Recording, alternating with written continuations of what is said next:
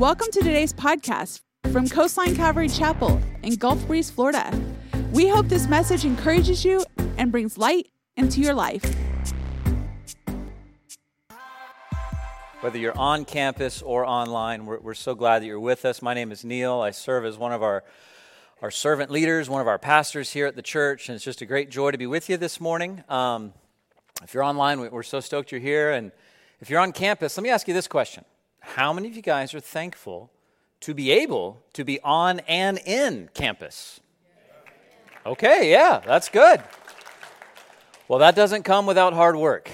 Last Friday, 60 volunteers, and then on Saturday, 120 volunteers came and made that possible for us. And so I just want to say thank you. We had some friends from Destin come, some different churches that I'm connected to down there, and you guys came, and some other people came, and it was great. And so we just want to say thank you. As you're aware, we have 5 buildings on campus, and 2 of our original buildings, which were built in the 80s, currently flooded. And so our administrative wing and the wing that we use to house preschool ministry are both without sheetrock, 4 feet and under, and they're concrete slabs. And, my father mentioned last Sunday very clearly, and I'm so glad he did, because this is, as we can tell from records, the 5th time that these buildings have flooded. You go, well, come on, boys. After time 5, what should we do?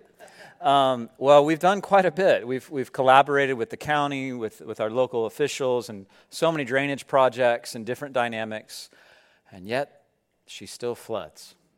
So I'm just going to ask you real quick, if I can have your attention, if I can see your eyes, would you just be praying with us and for us as we just try and prayerfully consider, well, Lord, what should we do? Like these buildings, we'll go for round 6, Round 12 is a real fight, right? But we'll go 6 if we need to. But maybe not, Lord, maybe. Anyway, if you'd pray for the leadership in that, it's, how many of you guys used to go to church in that building? Anyone go to church in that building in the 80s? Look at that. That's awesome. Yeah. Oh, yeah. That's awesome. I went to church in that building, so I have a great attachment to that. But thank God we know that the kingdom of God is not meat nor drink. It means it's not physical, right? People don't know that. You guys, what? I thought it was physical. No. Our home, did you know that your forever home can't be flooded or can't be burned down? In the west, they experience fire. In the south, they experience water. But forever home is forever established. So I'm thankful for that. With that said, would you grab your Bibles and open up to the book of Acts? Acts is the 4th book that you'll find in the New Testament. As Pastor John mentioned, there's Gospels.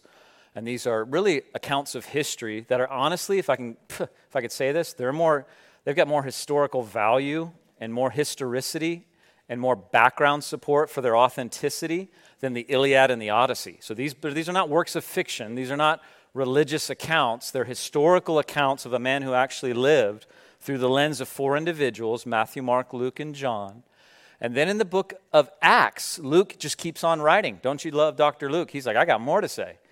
And he talks to this guy named Theo. His real name's Theophilus, but have you ever heard that corny joke? What's the awfulest name in Scripture? You got it. Lucas got it. All right. No, I'm not going to do no corny jokes. But in the book of Acts, here's what you see. You see both a description. Can everyone say the word description? You see a description and at times, a prescription of what the church is. Who has the right to say what a church is? Is it you? Is it me? Who has the right to say what defines a church? The one with the biggest social media following, the best hair, the slickest presentation, the most gifting and oratorical dynamic. Who has the right? Who gets to say what a church is and is not? Who gets to define the who, what, where, when, why, how? Is it me? I'm going to tell you real quick. No way, no how. You know me, you go, not that guy. He's got a lot to learn. And I would agree to that. But who does? And why does it matter? And why should you care? This morning, as of this morning, I guess, I very humbly serve as your pastor. This is my first Sunday as the pastor of of you precious people. Oh, yeah, thanks. That's very kind.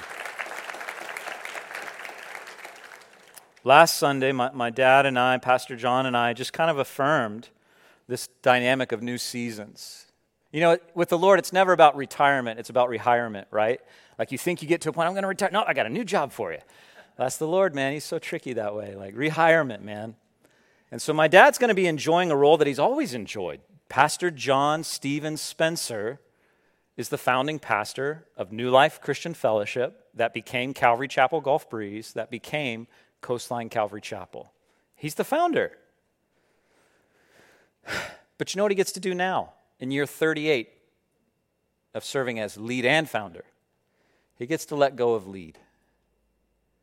And as a biological son and a spiritual one, I'm just thankful that I can help with that. It's just an opinion. It's the NIV, Neil's interesting version. You've heard me say that. I think it's okay for him to do that. After 38 years, blood, sweat, and tears, building buildings, sending out church planners, mission trips all over the world, let the guy enjoy who he is. And let him do whatever he wants. In Jesus' name, right? Like in Jesus' name and whatever, legally, anyway, I won't get into all that. But let him do that. And I'll just, to the best I can, I'm just going to serve you as the lead guy. But why? Why do this? Well, we feel it's the best way to serve you. I'll never forget what John Corson told me. When I lived in Oregon, he said, Neil, multi-generational is the dynamic of a church. He says, here's what happens to churches. The zeal and the passion of the young is not understood or embraced by the old. So they leave. Yet they miss something. They miss the foundation and the roots. They may have relevancy, but they don't have the roots, no matter how talented they are. And he said, but you know what happens to the old sometimes? They don't understand the young. So they're glad to see them go. And this is what happens. You miss what resonates with everyone. And we'll say, what is that? Roots with relevancy resonates with every human. Did you know that you're a part of an ancient religion, if I can use that word? It's really an ancient relationship. But our roots go deep as believers. This wasn't thought up yesterday. Who gets to decide what a church is? The one who paid the price for it. The cost was deep. I'll tell you, man, I got pockets, and they got a wrapper of a mint in them. But the pockets of Jesus, the price for you was pure, spotless, unblemished blood. Stand among you if you have that. No one stands. I don't care who you are. I don't care what your socioeconomic platform is, what your PhD is in. You know a little bit about a certain specific thing. Doesn't make you the doctor of the world because you held a doctorate. I have a friend in the West Coast, and his PhD is in childhood development, but he specialized in how to pick up and drop off children at a daycare. And that was his PhD. And I think that's helpful. Because, man, have you ever tried to drop off a child at daycare? Like, we need some doctor to tell us what to do with that. My buddy Lars, that's him. That's him. I love Lars. We were roommates for a season. But only Jesus gets to decide what a church is. But we believe, as founding and lead pastor, that we can serve you, Jesus' church, towards this end. This end right here. Hopefully, the screen will work. It's going to transition. 1, 2, 3. Oh, no, come back. We've got to talk about it. This is what I believe. Now, listen, let me have your attention. I know we're sharing a little bit jovially, but listen. What I'm going to do this morning, very simply, you see this paper in front of you. I'll explain it in just a second. You see this 10-4-1. This is war. What is this? This has taken me 19 years to be able to say these 17 words. I think it's 17. I'm not that smart. Once you read it, come tell me later. But the NIV, this is what a church is, man. A church is a community. There's a lot of communities out there. You ever heard of the LSU community? Like some people do it, man. It's all about that ecclesia that's called out, that loves that school and loves that. Is it a tiger? Is that what LSU is? A tiger They love to see them take the skin of a pig and run it up and down grass, and they're like, yes, we're going to paint our bodies for that. We're the ecclesia of the LSU. Okay, you can do that if you want. The church is just a community, man. But what are they a community about? They're a community about new life in Jesus. That's what brings them together. They're a community that lives new life in Jesus. Well, where do they live it? In the world in which they live. Wherever they live, as a stay-at-home mom, as a rocket scientist, as whoever you are. You live that way, man. But you're also a community that loves God. You're also a community that connects together intentionally.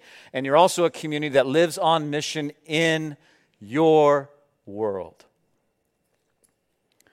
And this morning, I just want to give like 10,000 feet, 30,000 feet of what this is.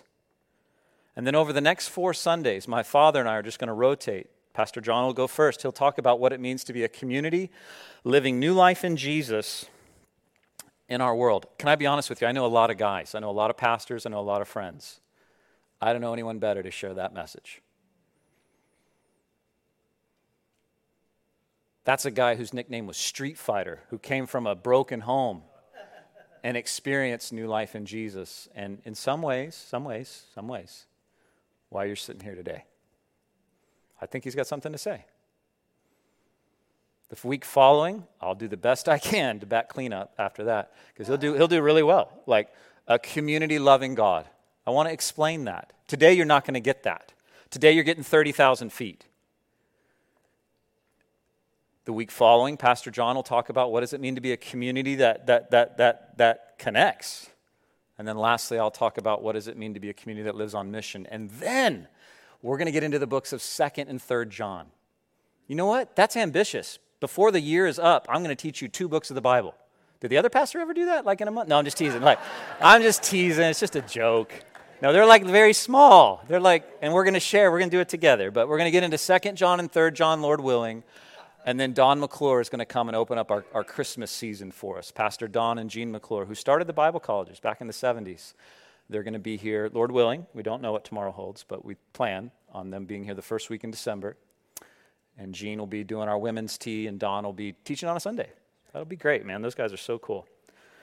Anyway, this morning, 10:4:1, this is war. Sounds a little weird, huh? A little intense? Well, there's 10 values, 4 missional mandates, and 1 singular vision, 10:4:1. Have you ever played the card game, This is War? And you take your cards and you have to show someone your cards. You know that? Well, that's what I want to do this morning. Yeah, there's a war going on, and we'll talk about that later. But what I want to do this morning is just show you my cards. Say, what do you mean? You know what I've seen as a pastor's kid and as a pastor? Pastors get asked a lot of questions. A lot of questions. And the who, what, where, when, why, how is a lot of where it comes from. And the is not paradigm is usually the second. There's usually just 2 paradigms of questions. Who, what, where, when, why, how, when, and is not. So I thought, well, maybe as we get started, let's just take this on the head. Like, let's just go ahead and say, here's the who, what, where, when, why, how, and is not. And then let me unpack it for you for 4 weeks after. It's just a simple message, a simple thought on the values, the mission, and the vision. And please, let me have your attention. Let me see your eyes. This is just us, man. I'm not saying this for every church that's ever gathered. I mean, this is Coastline Calvary Chapel. These are our vision. This is our mission. This is our values. But I'm pretty sure it's the same thing that this thing says. I don't want to disrespect that. This is the same thing that this thing says. It just comes from this. This is what it's like in the South, man. This is what it's like on the South Coast at Coastline Calvary Chapel. So today, here's what I'd like to do. I'd like to give you this little sermon sheet as a way to kind of write down these 10, 4, and 1. And here's the deal. If you're 21 and under, which is a lot of you guys right over here. If you're 21 and under, yeah, you're waving, you're 21 and under. If you fill this out and write a meaningful response at the end where it says next step, not like I'm going to throw it away, not that. If you write it, Pastor Todd and Pastor Daniel have a voucher for a free drink of your choice, all non-alcoholic, because you're under 21, and we don't serve that over there anyway. But a free drink of your choice right over there at the coffee house. Do you get that, guys? Like if you're under 21, if you take this, if you fill it out, and if you do it and you show Pastor Todd and Daniel, you get a free drink from the coffee house. Now, if you're 22 and older, you should have a job by now, man. You can buy your own drink. I don't got to buy you a drink. Like, you do it. You should still do it, but I'm not buying you a drink. Like, we'll do it for the kids, but not you. And so, today it's our heart to unpack and begin. Father, I just pray very simply as I try to do my best to not draw the attention to anyone other than you, and just try to explain your scriptures and even trying to show a little bit how my story relates with that. Please help me to serve your people well. Please help me not to get distracted. Please help me not to make mistakes. Please just help me. And I just pray that in Jesus' name. Amen. Just want to do two things with you this morning.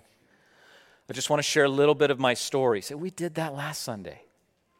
There's layers, man. Remember Shrek, onions? Like, I want to share the story of Coastline. And it does have a lot to do with me because I'm here, and so are you.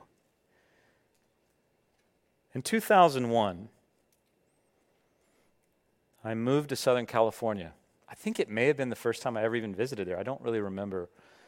My parents gave us a lot of opportunities to travel as children. And so I don't know that I'd ever been to California before then. Had we been to California? Maybe, yeah, they don't know either. So we don't know. But in 2001, I moved to the Inland Empire. What is that? Sounds terrible. Well, there's no water. It's Temecula in Murrieta. I moved there. Why? To go to Bible college because at 19, I thought I had already failed. I thought I'd already blown it. I thought I was pursuing corporate law. I was engaged to be married to a high school girlfriend. And that didn't work out. And I was like, man, I don't know what to do.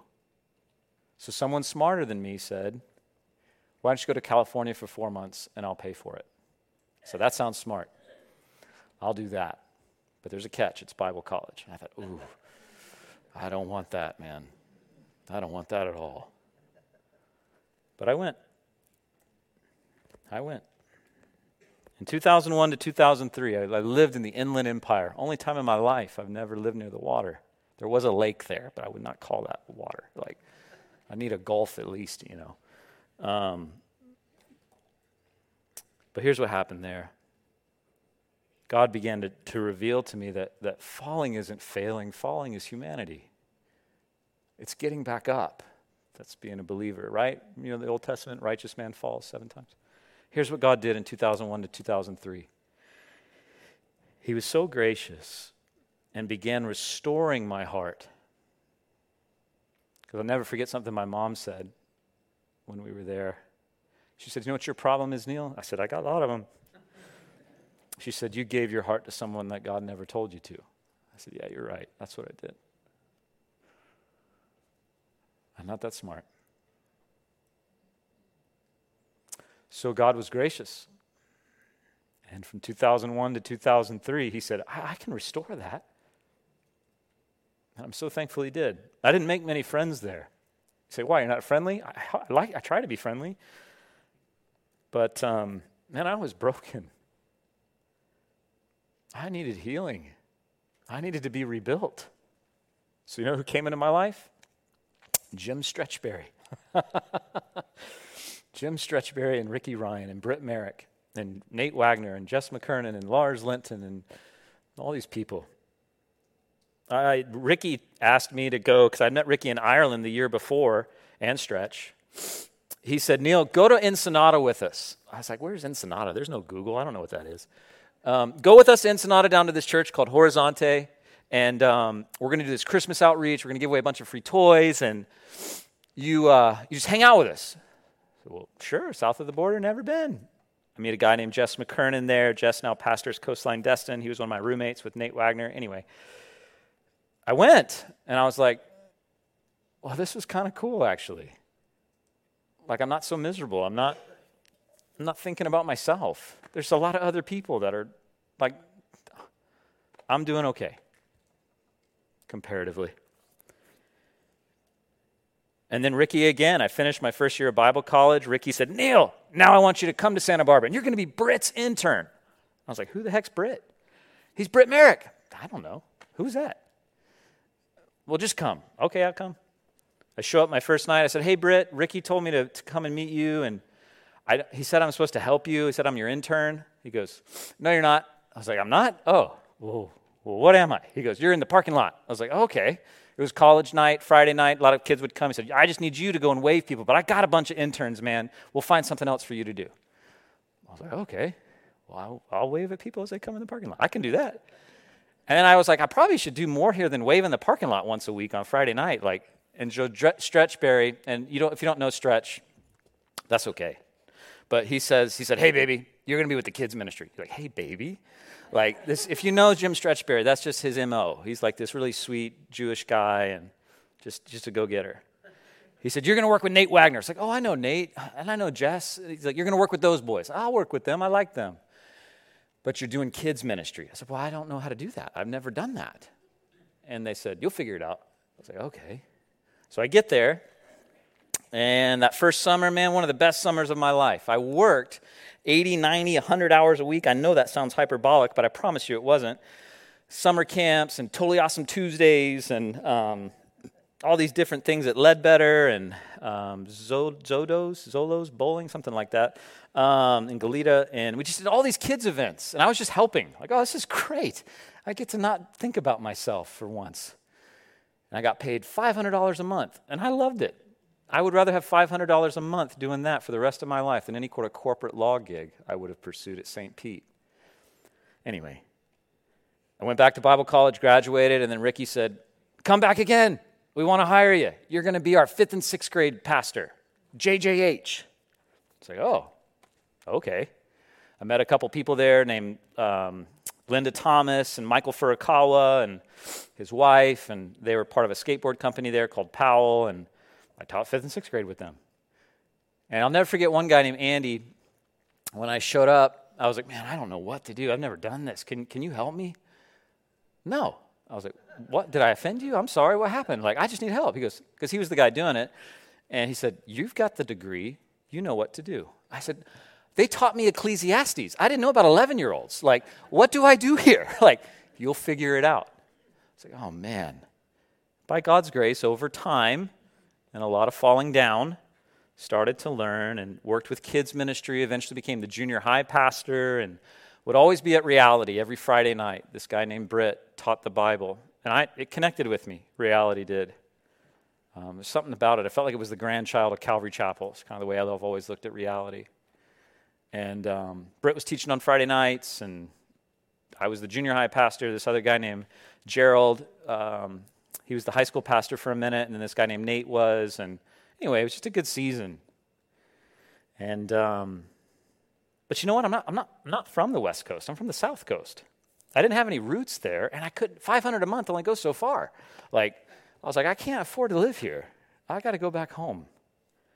So I came back home, and you heard a little bit about this last week, but 2003 to 2005, while I was in Santa Barbara, just life friends and ministry dynamics and whatever. Left with a BA in biblical studies by the time I left California. Moved to Florida. Was it 06 that I moved to Florida, CC? Yeah, 06. And I came back here. I had been gone since like 2000, 2006. It was right after Ivan. Does anyone remember Ivan? Oh, yeah, a lot of like, ooh. Do you know Ivan's birth date? It's the same as your pastor's. Isn't that a bummer? Like, September 16th, I showed up. Aubrey showed up, wherever Aubrey is. Aubrey showed up. Ivan showed up. And Sally showed up. So I want to be constructive, not destructive, like other people on my birthday, right? Anyway, if you don't know what Ivan and Sally are, ask somebody. They do. Anyway, came to the church, started seeing it with fresh eyes again, started dating Cece, and then John Corson called me and said, Neil, come to Applegate, Oregon. I said, no, I'm not coming to Applegate, Oregon. And you know my story. You heard it last week. I said, sure, I'm there. This is a picture of John. And I was the only guy that forgot to take my sunglasses off, so you kind of can tell where I am. Anyway, these 16 guys, we lived in Applegate, Oregon. This was an apprenticeship model of training. Now, I've done all types of school, man. Online, on campus, formal, informal, internship, master's level. I'm in an MDiv program right now. I love school. I love to learn. This was the most helpful model, apprenticeship. Apprenticeship. And it's a lost model in this generation. We think formal and informal is the way to go. And there is a way, that's a way. But maybe it's a way, not the way. Maybe there's another way. A way that actually outdates the formal and informal if you know your history at all. Apprenticeship. Anyway, I'm not going to get into that.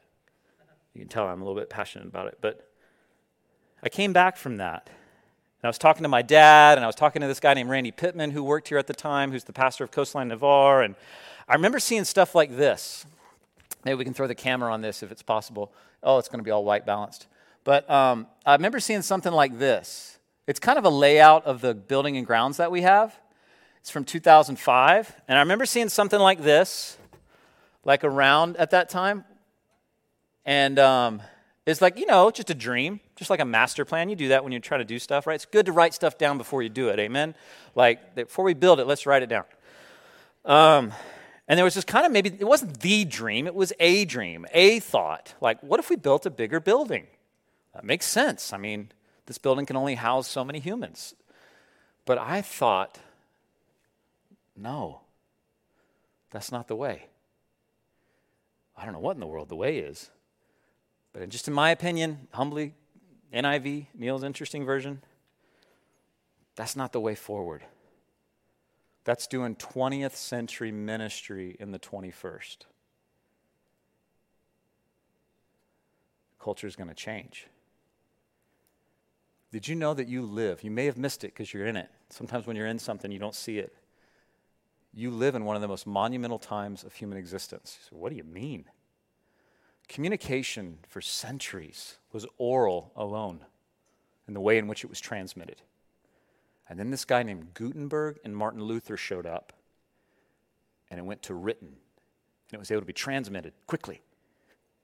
And then when you came to be, communication changed again.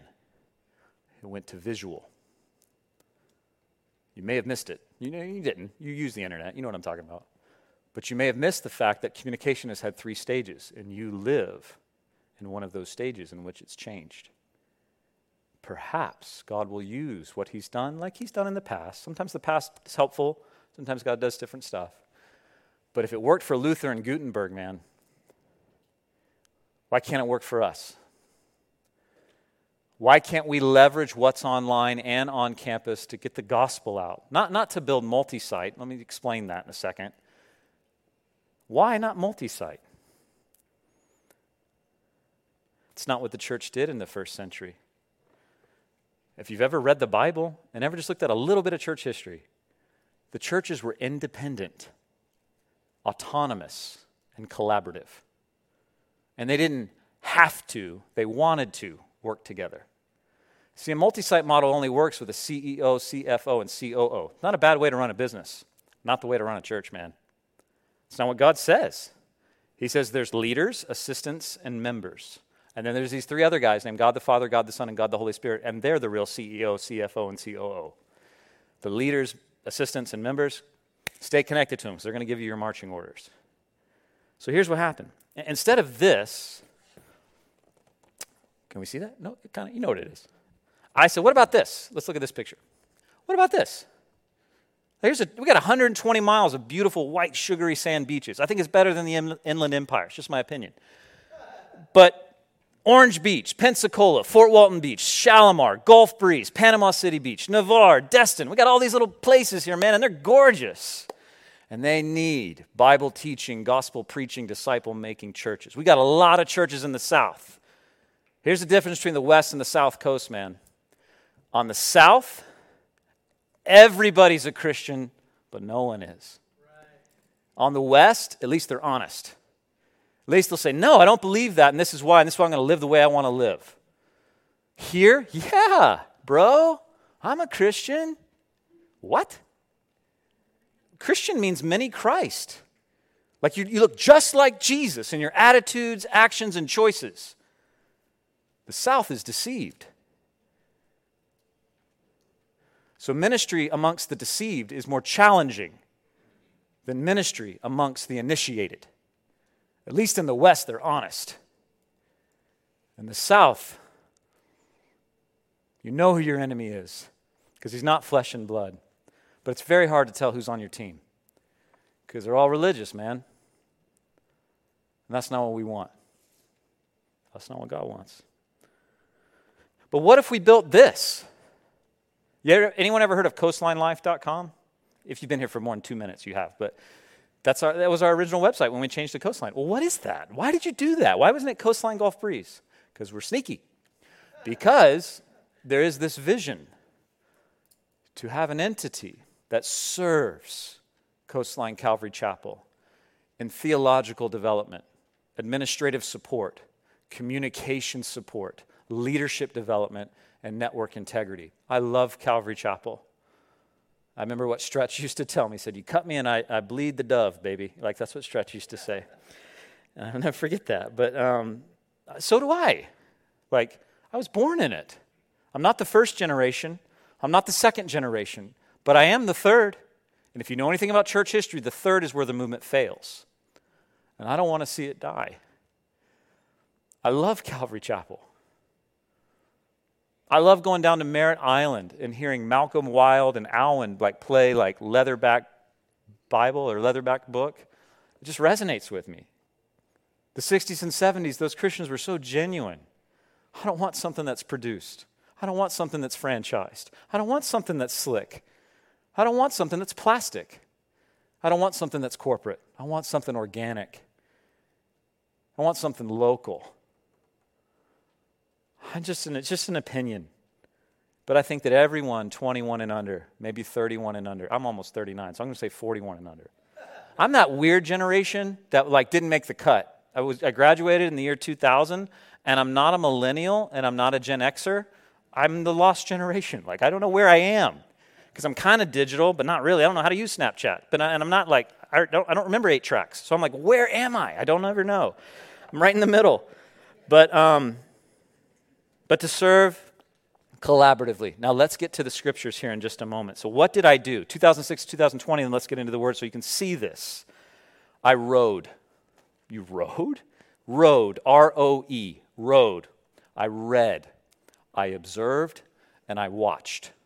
I just kept rowing, just kept rowing, just kept rowing. Read, observe, watch. Read, observe, watch. Read, observe, watch.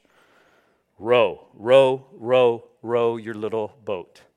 And I'll never forget my youth pastor, Mike Doyle, saying, Neil, you ever read this book? I said, no, man, I don't really read books. But you do, so you just tell me what the book's about. No. He said, you read the book for yourself. I said, okay. So I read this book, and listen to what this author said. He said this, a few billion people worship Jesus Christ as God every week and do so in the church as the church. Yet if you walk into various churches and ask people who compromise that church what the word church means, the odds are you'll get either a blank stare or a series of conflicting definitions. He says this, and he says this genuinely. Sadly, this is even true from their pastors. In preparing for this book, I asked various pastors of some of America's largest churches, godly men and dear friends, if they have a working definition for the church.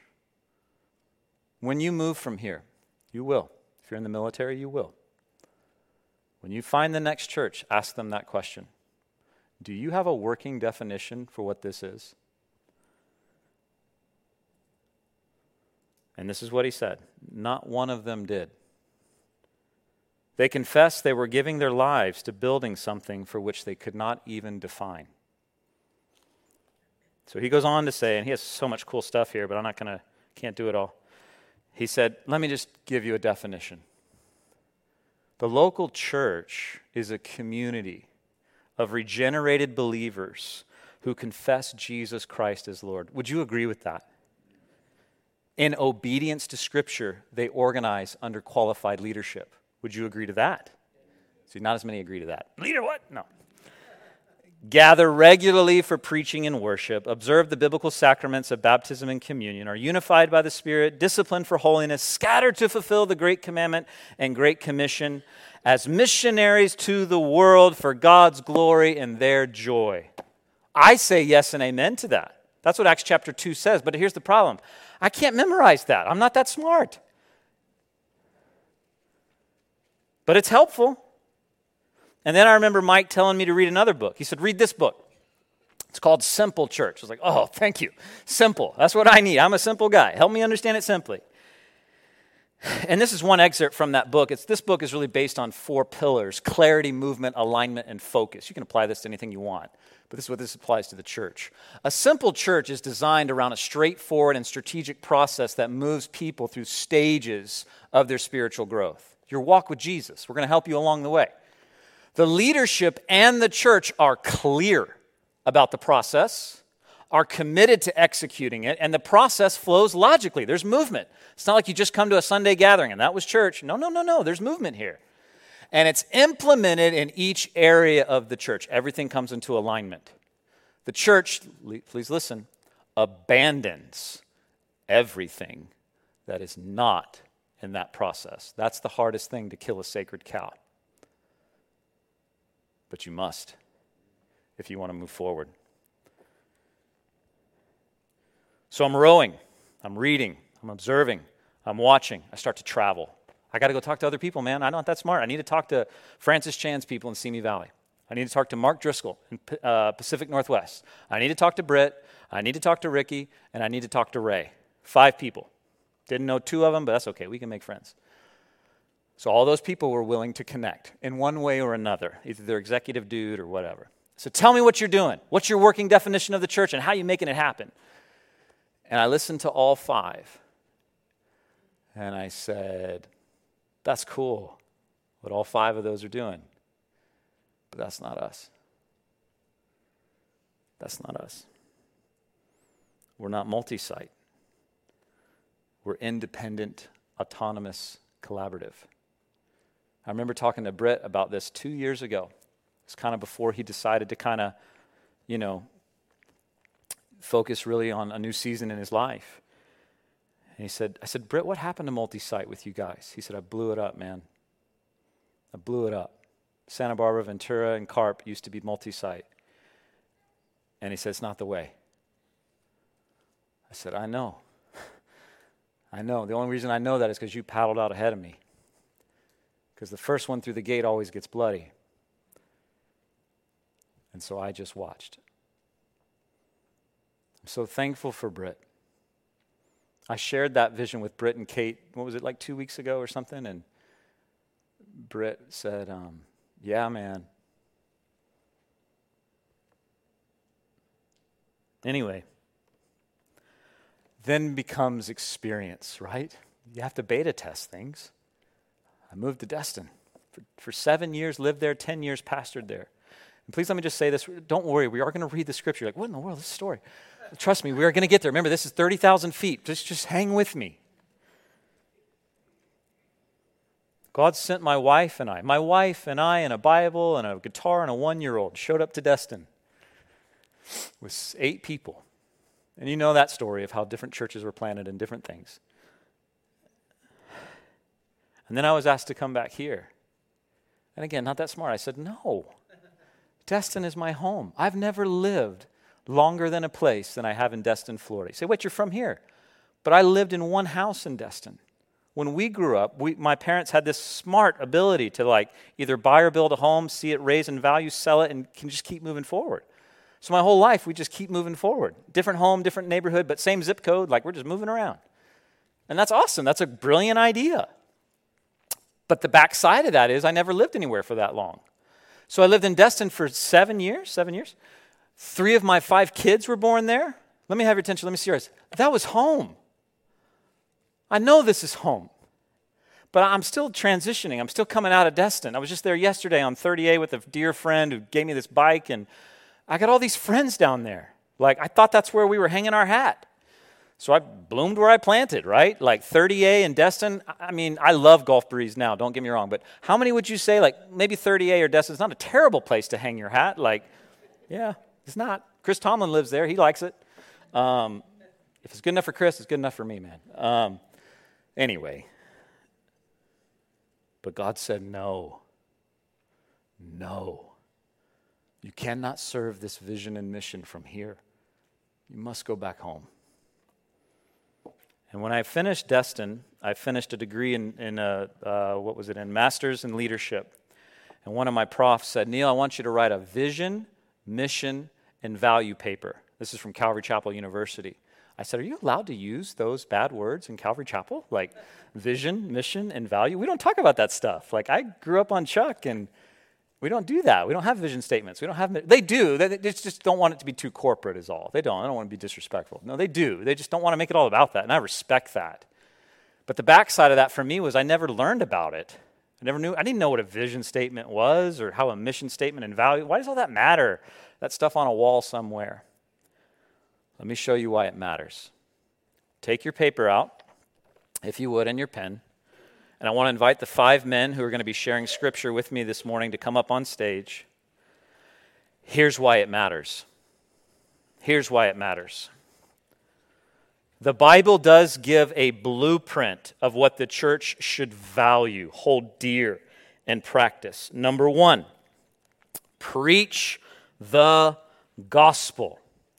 Listen to 1 Corinthians 15, verses 3 and 4. I passed on to you what was most important and what had been also passed on to me. Christ died for our sins, just as the Scripture said. He was buried, and He raised from the dead on the 3rd day, just as the Scripture said. You know what's so cool about that verse, 1 Corinthians 15, 3 and 4? If you don't know how to share the gospel, open up your Bible, read that to somebody, and say, may the Spirit of God bless you. Because that's the gospel. And we are going to unpack these values. Don't worry. You're like, that's all you're going to say about preaching the gospel? I got so much more to say. Can't wait to say it. But I need 4 weeks. You've got to give me 4 weeks. Preach the gospel. The second is be baptized. Acts chapter 2, verse 38. Rob is going to read that about baptism. Peter replied, each of you must repent of your sins and turn to God, and be baptized in the name of Jesus Christ for the forgiveness of your sins. Then you will receive the gift of the Holy Spirit.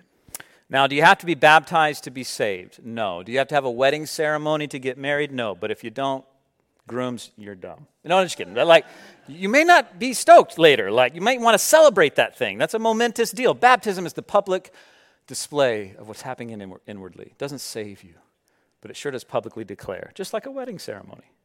Thirdly, worship in song and in life. Psalm 95 says, let us sing to the Lord. Let us shout joyfully to the rock of our salvation. Romans chapter 12 says, brothers and sisters, give your bodies to God. Let them be a living and holy sacrifice. That's the kind He will accept. This is the true way to worship Him. Billy Graham once said the greatest sin in America is listening to a sermon, because listening to a sermon is not living the Bible. Yeah, you need to hear the sermon so you know what to live, but living it is where it comes alive. Number 4, pray in the Spirit. Balin is going to read James chapter 5, verse 16. Confess your sins to each other and pray for each other so that you may be healed. The earnest prayer of a righteous person has great power and produces wonderful results. Prayer is powerful. Over the next 4 weeks, we will unpack that. Number 5, learn and live the Bible. 2 Timothy 3 says all Scripture, how much is all, church? Good job. Is inspired by God, and it's useful to teach us what's true and make us realize what's wrong. It corrects us when we're wrong and teaches us to do what's right. I'm so thankful for the Bible. So thankful. James 1 says this, that if you look carefully into the law, the perfect law, the Bible, that sets you free, and you do what it says and you don't forget what you heard, God's going to bless. Obedience brings blessing. So let's, as a church, value learning and living the Bible. Number 6, receive communion. Now, Buddha. Say, I know Buddha, but you don't know this Buddha. This guy's name is actually Buddha. That's crazy, isn't it? Listen to what Buddha's going to say. He's going to tell you something different than this other Buddha you've heard about. But Luke chapter 22. He took some bread and gave thanks to God for it. Then he broke it in pieces and gave it to the disciples, saying, this is my body, which is given for you. Do this in remembrance of me. Valuing the body and blood of Jesus is something that we should value. Number 7, live in community. Acts chapter 2, verse 42 says the believers devoted themselves to the apostles' teaching and fellowship, sharing of meals, including the Lord's Supper, and to prayer. Number 8, learn. Oh, yeah, you should learn this, but also live to give. Now, this is going to be our youngest reader this morning, so I think it's maybe one of the shorter verses, but make sure you give Lucas some love after he reads this. It's not that it's hard to do this. So, 2 Corinthians chapter 9, live to give. You must each decide in your heart how much to give, and don't give reluctantly or in response to pressure, for God loves a person who gives cheerfully. Good job, Luca.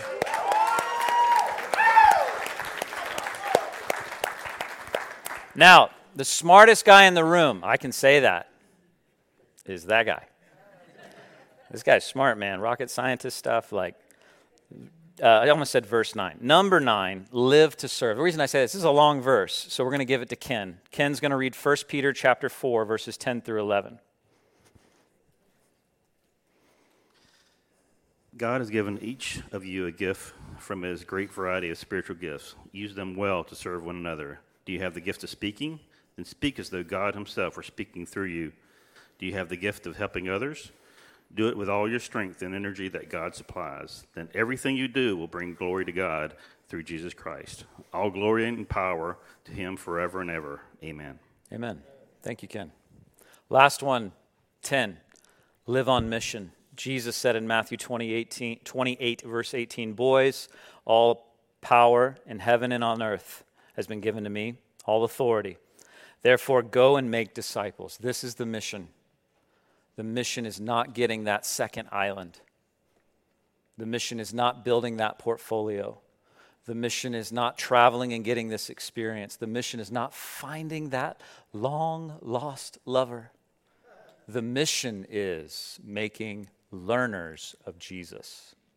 You do that organically and strategically. You do that formally and informally. But you do it.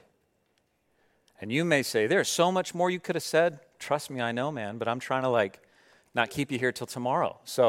But these 10 values, I know there'll be kickback to this. Because you say, what about this? And what about that? And what about this? And what about that? And what about this? Yes. But their foundation comes from this. This is their values. 4 missional mandates that then we do because of these values. That's what mission is. What should we be doing? First one, we should be living life to the fullest. Who doesn't want to do that? Who doesn't want to get all out of life, all that's good? John 10:10, Jesus said, I have come to give you life and to give you life abundantly. It's the enemy, sin, deception, lies that come to steal, kill, and destroy. You know what sin is? It's that sugar-coated poison apple. Say, what do you mean by that? You take a bite of that sugar, and who doesn't like sugar? There are some people that don't. I met one time. But most of us, when we taste sugar, we're like, oh my goodness. Until you detox from sugar. I did that on Tuesday. Man, that's a bummer day. Just don't touch sugar. Okay. But sugar-coated poison apple. You taste it and you just keep biting because you keep loving that sugar-coated poison apple. And eventually the poison starts to come over time. And this is what happens. This is what young people don't have time and experience yet to see. They're just tasting the sugar, man. They haven't been eating on it long enough to know, there's poison underneath this sugar. It's not your fault. You're not dumb, teenagers. You're just teenagers. You haven't had time yet. There's no substitute for time. Show me the substitute for time. Okay, you can't. So just don't keep eating the sugar because underneath the sugar is poison. And that poison will steal, kill, and destroy your life. I got friends to show you if you don't agree with me. But you should live life to the fullest. Outside the box, but inside the book. Always think outside the box, but never outside the book. Number 2, what should we be doing? We should be living in love. Who doesn't want to do that, right, Walt Disney? Everybody wants to live in love, but let me have your attention, let me see your eyes. You need to live in love with the designer of your soul. the designer of your heart. If you look for love in all the wrong places, and let me tell you where all the wrong places are, anywhere that's horizontal for ultimate fulfillment. It's not wrong to have a marriage partner or kids, but you need to live in love. Let me just tell you something. You don't know what love is until you've lived in love with your Creator. You just don't. Sorry, I know that's rude, but it's true. Because a marriage partner is a marriage partner. There's no marriage in heaven. You don't find that one. That one found you. He paid for you. And if you look in another person, what you're supposed to find in the person, you will become a miserable person. Amen. Live in love. Number 3, living in community. Remember all those communities that you can choose to be like, this is my crew, man, this is my team. Like there's so many crews out there, like surfers. I know a little bit about surfers. I'm not a good surfer at all.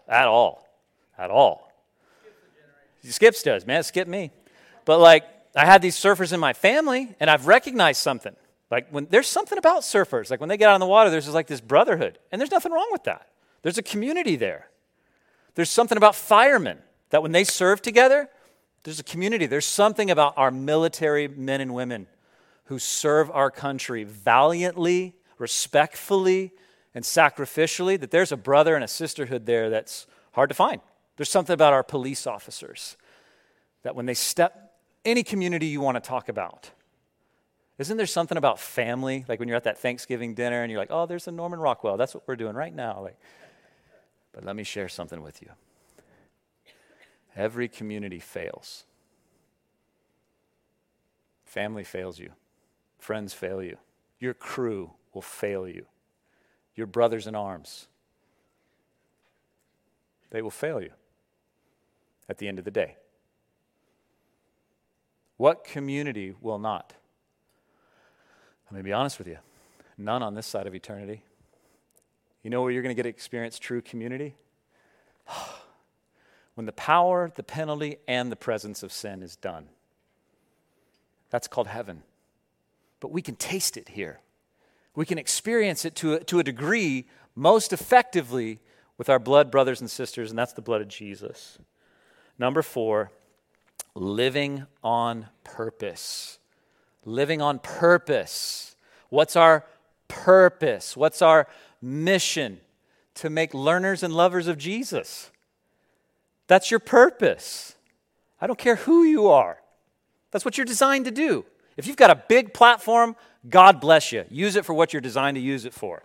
You got a small platform, God bless you. Use it for what you're designed for. Remember Brother Lawrence. Who's Brother Lawrence? That monk hundreds of years ago that wrote that book, Practicing the Presence of God. That monk's his platform was the dishwasher of his order, and a revival broke out because of how Brother Lawrence washed the pots. Don't you dare devalue another human because you think their platform is smaller than you.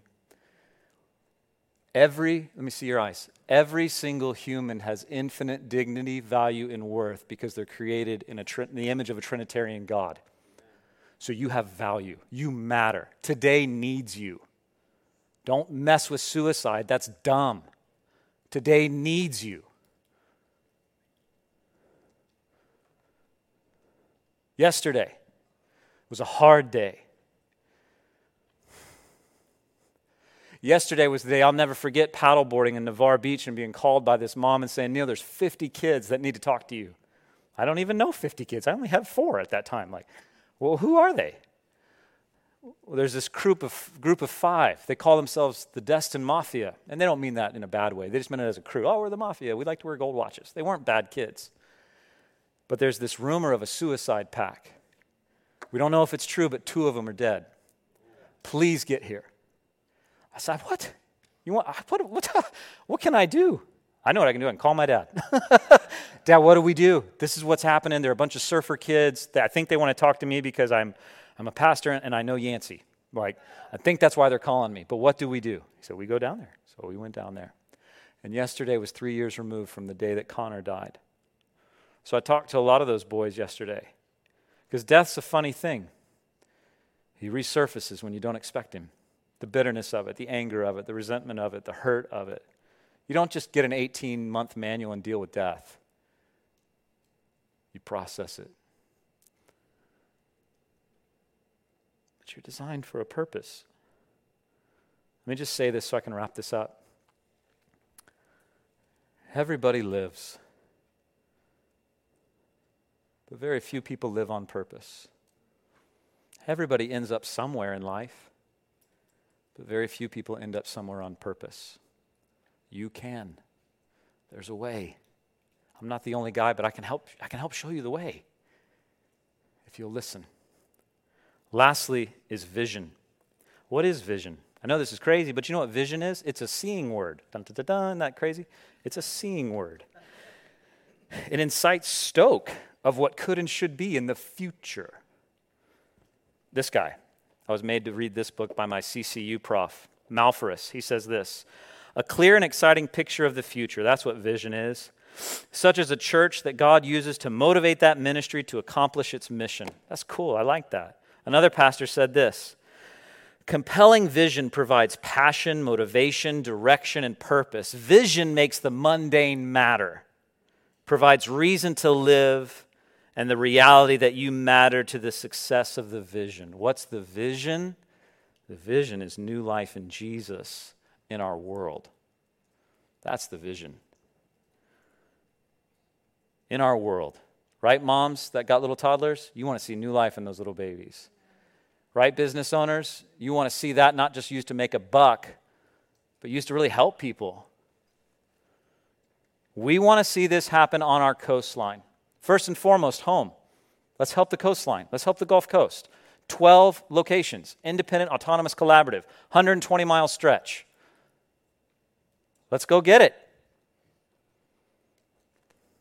And then to the ends of the earth. See, this is the heartbeat of who we are in Destin, Navarre, and Gulf Breeze. We are a community. Love LSU, but that's not what we're about. We're about Jesus. A community that's living new life in Jesus. A community that's loving God. A community that's connecting together. And a community that's living on mission in our world. You say, how do these values, this mission, this vision, how do they play into that? Please come for the next 4 Sundays and we'll tell you. Or watch us online. I can't tell it all to you right now. The mind can only endure what the seat can, right? Like,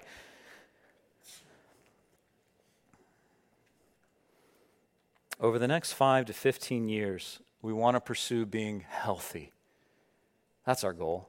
That's what Greg Laurie used to say. I'll never forget that. He said, I never wanted to be a big church. I just wanted to be a healthy church. But healthy things reproduce and grow. So our goal is health. But I am going to be honest with you. Remember the sermon title, This is War? Here's my cards. This is what we're doing. It's up here. This is I think it's the next slide. Yep. This is the vision.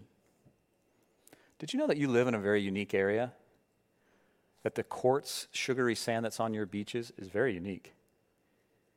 That Pensacola hosts the first religious service in America at the cross. I was there this morning on my bike. Did you know that you live in a politically conservative area? Did you know that you live in an area that right now you can gather in buildings? You know that. You're there. Did you know that you live in a unique area that most of the world doesn't know about? In my opinion, the South Coast. Every time I go to the West Coast, I remember the boys, I won't get into that, but Florida boys never get any love from surfers sometimes. Even though Kelly Slater came from Florida, they still get no love. But anyway, we want to follow the blueprint of the Bible, be filled by the power of the Spirit and the authority of Jesus' name and under the provision of our Father. We want to lean into discipleship initiatives that are both organic and strategic. I call these discipleship initiatives Black Heart Butterfly in Coastline College. But that's just a dream. Don't worry about it. It's not real yet. So what's your next step? This is where we're done. You made it. Your next step is to row with me. I'm asking you to row with me. You say, what do you mean? I'm not asking you to do anything at this moment other than to read, observe, and watch Over the next 4 Sundays, Pastor John and myself will share what it means to be a community living new life in Jesus. Pastor John will share that next Sunday. I'll share on October 11th what it means to live in love with our Creator. On the 18th, Pastor John will share what it means to be a community living connected in our world.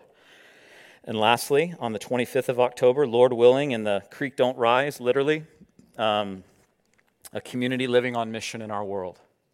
But today I hoped to serve you by giving you 30,000 feet, and I took just the right amount of time because it's 12:28 and we're supposed to have you out by 12:30. So all we have is a benediction. Don't worry. Like, there's a benediction and you're out. You can beat.